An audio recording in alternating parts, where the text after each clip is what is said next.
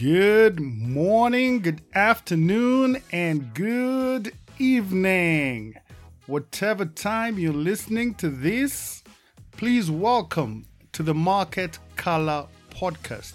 This is a weekly podcast that is dedicated to providing our listeners with a broad overview of the global financial markets, including a special focus on the Kenyan markets.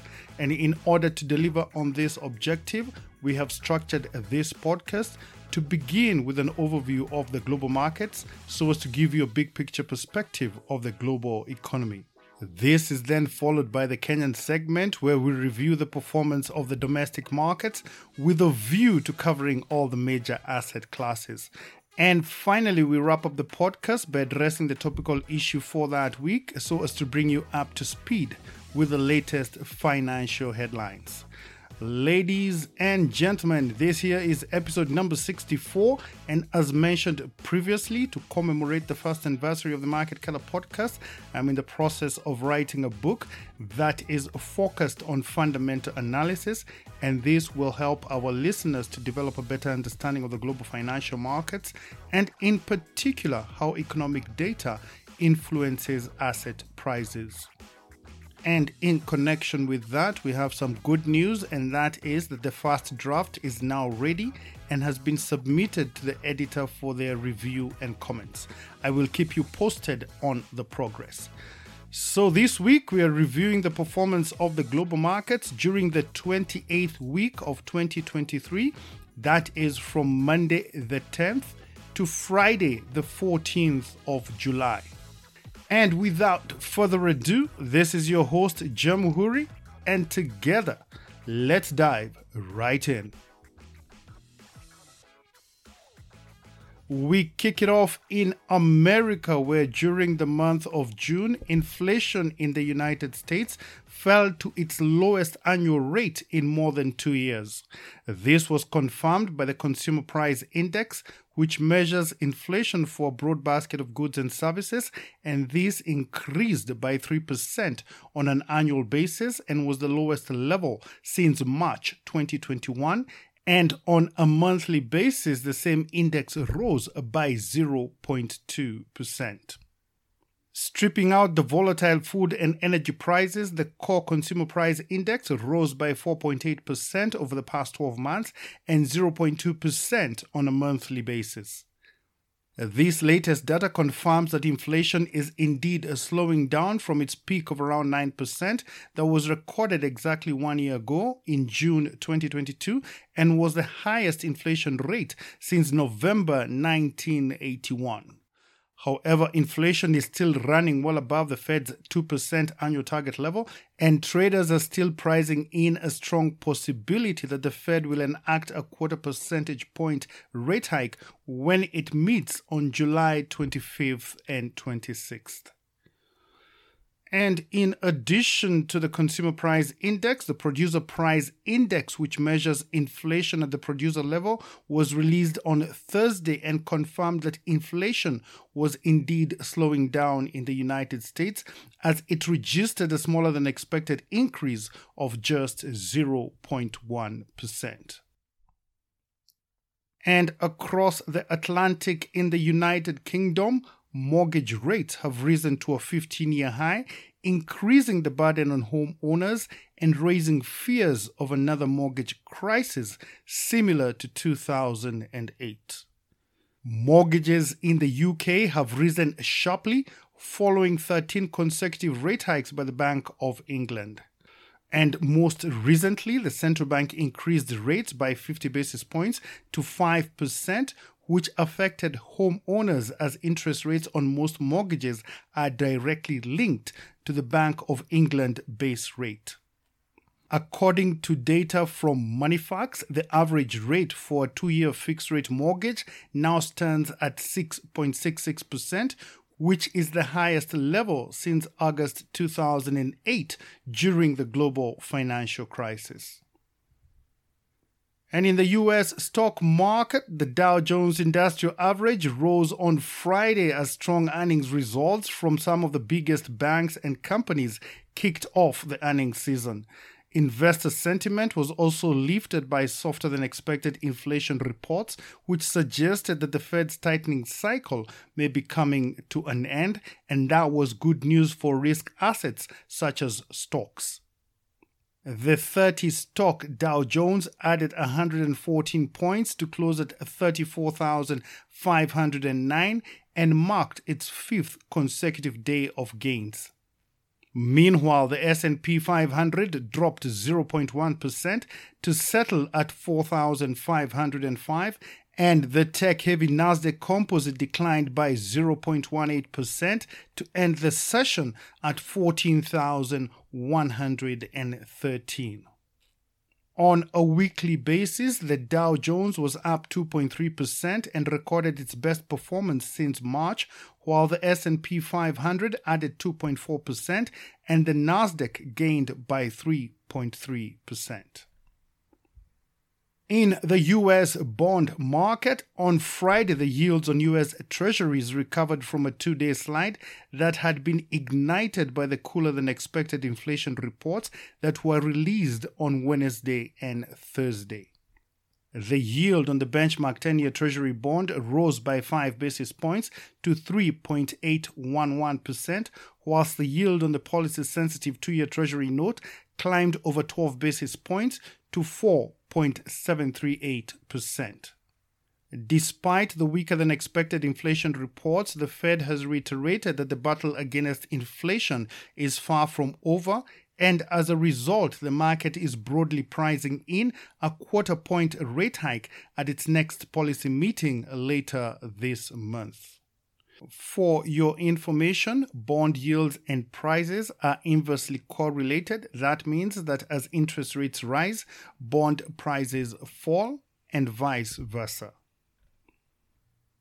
In the commodity markets, the price of crude oil fell more than $1 a barrel on Friday as dollar strengthened and oil traders booked profits from a strong rally that saw both benchmarks recording their third straight weekly gains.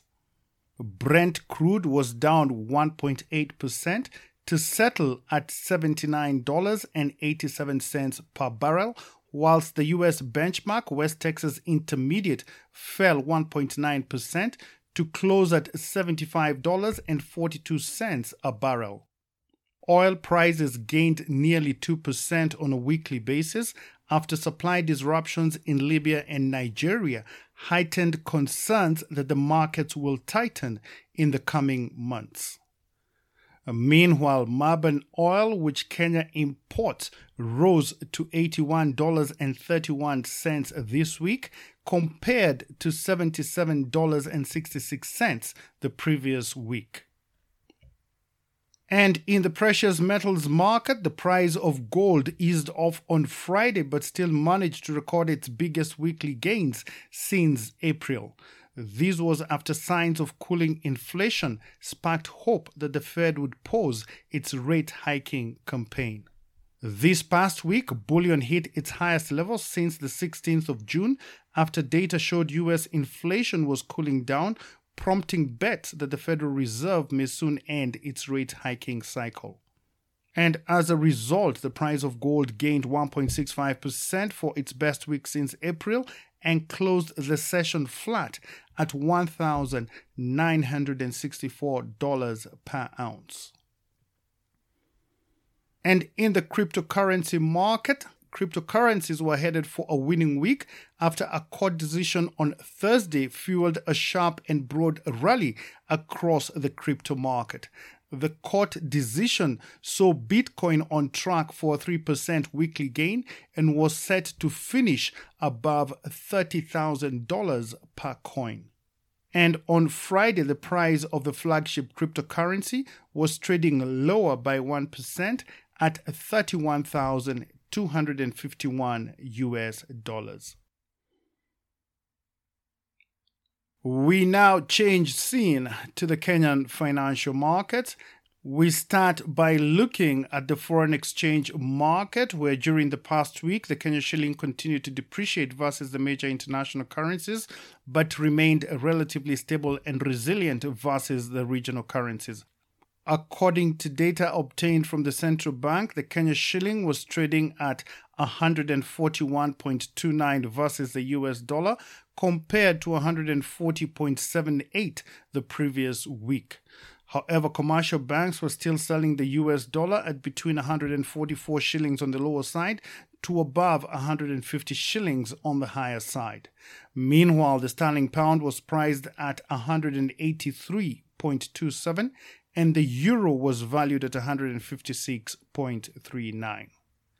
And on the regional front, one Kenya shilling was changing hands for 25.98 Ugandan shillings and 17.31 Tanzanian shillings, and to the Rwandese franc, it was posted at 8.26. The current trend in the forex market indicates that the Kenya shilling will continue to depreciate versus the US dollar as well as against other major currencies, and this is mainly due to the country's excessive national debt, which now stands at 70% of the gross domestic product and which consumes about 60% of total revenue collections, which means that for every 1 shilling that the Kenya Revenue Authority collects, 60 cents will go towards servicing our national debt. On foreign exchange reserves, during the past week, Kenya's usable foreign exchange reserves increased marginally by $19 million to $7.481 billion, which is equivalent to 4.09 months of import cover, and this meets the central bank's statutory requirement to endeavor to maintain at least 4 months of import cover. This is the first time in the past 6 months that Kenya's foreign exchange reserves have risen above the required threshold, and this was attributed mainly to the $1 billion loan that was recently received from the World Bank. However, this loan facility is only a stopgap measure and does not begin to address Kenya's underlying problems, which stems from excessive borrowing that has pushed our national debt to unsustainable levels and increased the probability of a sovereign debt default. On diaspora remittances, the inflow of remittances in the month of June 2023 totaled $346 million, and this is compared to the $326 million that was received in June 2022, which was an increase of 6.1%. Meanwhile, the cumulative inflows for the 12 months to June remained steady at $4.017 billion. The inflow of remittances continues to support the country's current account as well as the domestic foreign exchange market. The United States remains the largest source of remittances into Kenya, accounting for 54% of the total remittances received in June 2023. In the money market, the liquidity situation in the interbank market improved significantly during the past week, supported mainly by government payments into the market, which exceeded and more than offset tax remittances to the government. The excess reserves that are held by commercial banks in relation to the 4.25% cash reserve requirement stood at 28.3 billion shillings. Meanwhile, open market operations remained active, with the average interbank rate declining to 8.57% compared to 9.53% the previous week. During the past week, the average value that was traded in the interbank market declined slightly to 14.3 billion shillings from 14.9 billion shillings that was recorded the previous week. In the government securities market, the weekly Treasury bill auction was held on Thursday, the 13th of July, and the central bank received bids totaling 36.4 billion shillings against an advertised amount of 24 billion shillings, representing a performance of about 152%. Interest rates on all the three tenors increased marginally as the bulk of the bids, about 33.3 billion shillings, were concentrated at the short end of the yield curve, where the 91-day rate increased by 9.5 basis points to 12.10%, whilst the 182-day rate ticked up by 7.2 basis points to 12.27%. and the 364-day rate shot up by 20 basis points to settle at 12.45%. For your information, 1 basis point is equivalent to 0.01%, and therefore 100 basis points is equal to 1 percentage point. In the primary bond market, the July Treasury bond auction was held on Wednesday, the 12th of July, and the central bank received bids totaling 51.7 billion shillings against an advertised amount of 40 billion shillings, representing a performance rate of 129%. However, the central bank ended up accepting only 38.57 billion shillings, which was split as follows. For the first bond, that is reference number FXD1/2023/005, this was a new bond issue with 5 years to maturity, and the central bank accepted 15.7 billion shillings at a weighted average rate of 16.84%, which is now the new coupon for this bond. And for the second bond, which was reference number FXD1/2016/010, this was a reopened bond with 3.2 years left to maturity, and the central bank accepted 22.8 billion shillings at a weighted average rate of 16.32% vis-a-vis the coupon, which is at 15.039%. In the secondary bond market, turnover in the domestic secondary market increased by 14.5% during the past week. And in the international market, the yields on Kenya's Eurobonds recorded a mixed performance as the yield on the 10-year Eurobond that matures in 2024 decreased by 80 basis points from 13.3% to 12.5%. At the Nairobi Securities Exchange during the past week, the equities market was on an upward trajectory, with the NASI and the NSE 25 each gaining 2.3%, whilst the NSE 20 gained by just 0.4%. However, their year-to-date performance remains in the red, with losses of 10.5% for the NASI, 3% for the NSE 20, and 7.5% for the NSE 25.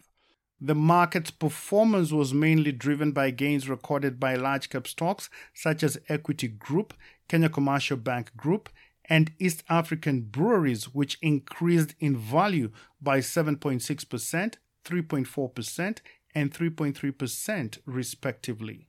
These gains were, however, weighed down by losses recorded by other large-cap stocks such as Diamond Trust Bank and British American Tobacco, which declined by 4.7% and 2.1% respectively. Meanwhile, foreign investors remained net buyers for a fifth consecutive week with a net buying position of $500,000. However, on a year-to-date basis, foreign investors remained net sellers with a net selling position of about $254 million. On Kenya's national debt, the latest data from the central bank indicates that Kenya's national debt as at July 2023 stood at 9.82 trillion shillings, and this was just shy of the revised debt ceiling limit of 10 trillion shillings. The national debt was divided between domestic debt, which stood at 4.73 trillion shillings, and foreign external debt that was valued at $37.47 billion, which is equivalent to 5.09 trillion shillings.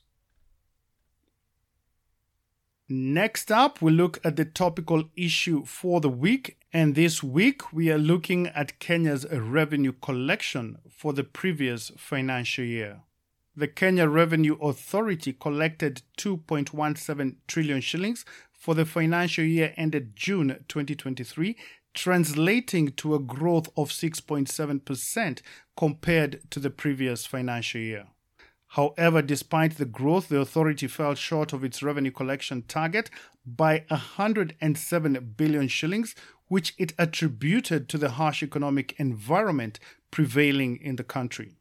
Against a target of 2.27 trillion shillings, the taxman managed to collect 2.17 trillion shillings, which was 95% of the target, and marked the first time that the agency has failed to meet its revenue collection targets for 2 consecutive financial years. The acting Commissioner General said that the revenue performance reflected the prevailing economic conditions, especially the dip in projected economic growth of 5.8% in the financial year 2022-2023 compared to a growth of 6.5% in the previous financial year, that was 2021-2022. However, despite the harsh economic environment, the Kenya Revenue Authority is still expected to collect about 2.7 trillion shillings for the current financial year, that is 2023-2024. And on that note, we come to the end of this week's podcast. Thank you for listening to the Market Color podcast. We hope that you found it to be useful and informative. And if so, please share it with a friend and help to spread the word around. We really do appreciate your assistance in this effort. And for your information, the Market Color podcast is now available on all the major hosting directories, that is Apple Podcasts, Spotify, Google Podcast, and Amazon Music. Please subscribe and remember to turn on alerts to be notified of new episodes. And if you have any ideas or feedback on how we can improve this podcast, please feel free to reach me on the following email address, that is jamuhuri@gmail.com, Jamhuri spelled Jamuhuri. Once again, thank you for your continued support. I look forward to interacting with you again next week. And in the meantime, please do have yourselves a blessed and fantastic week ahead. And remember, the purpose of life is not just to have, but to be. Think about it. Thank you, and God bless.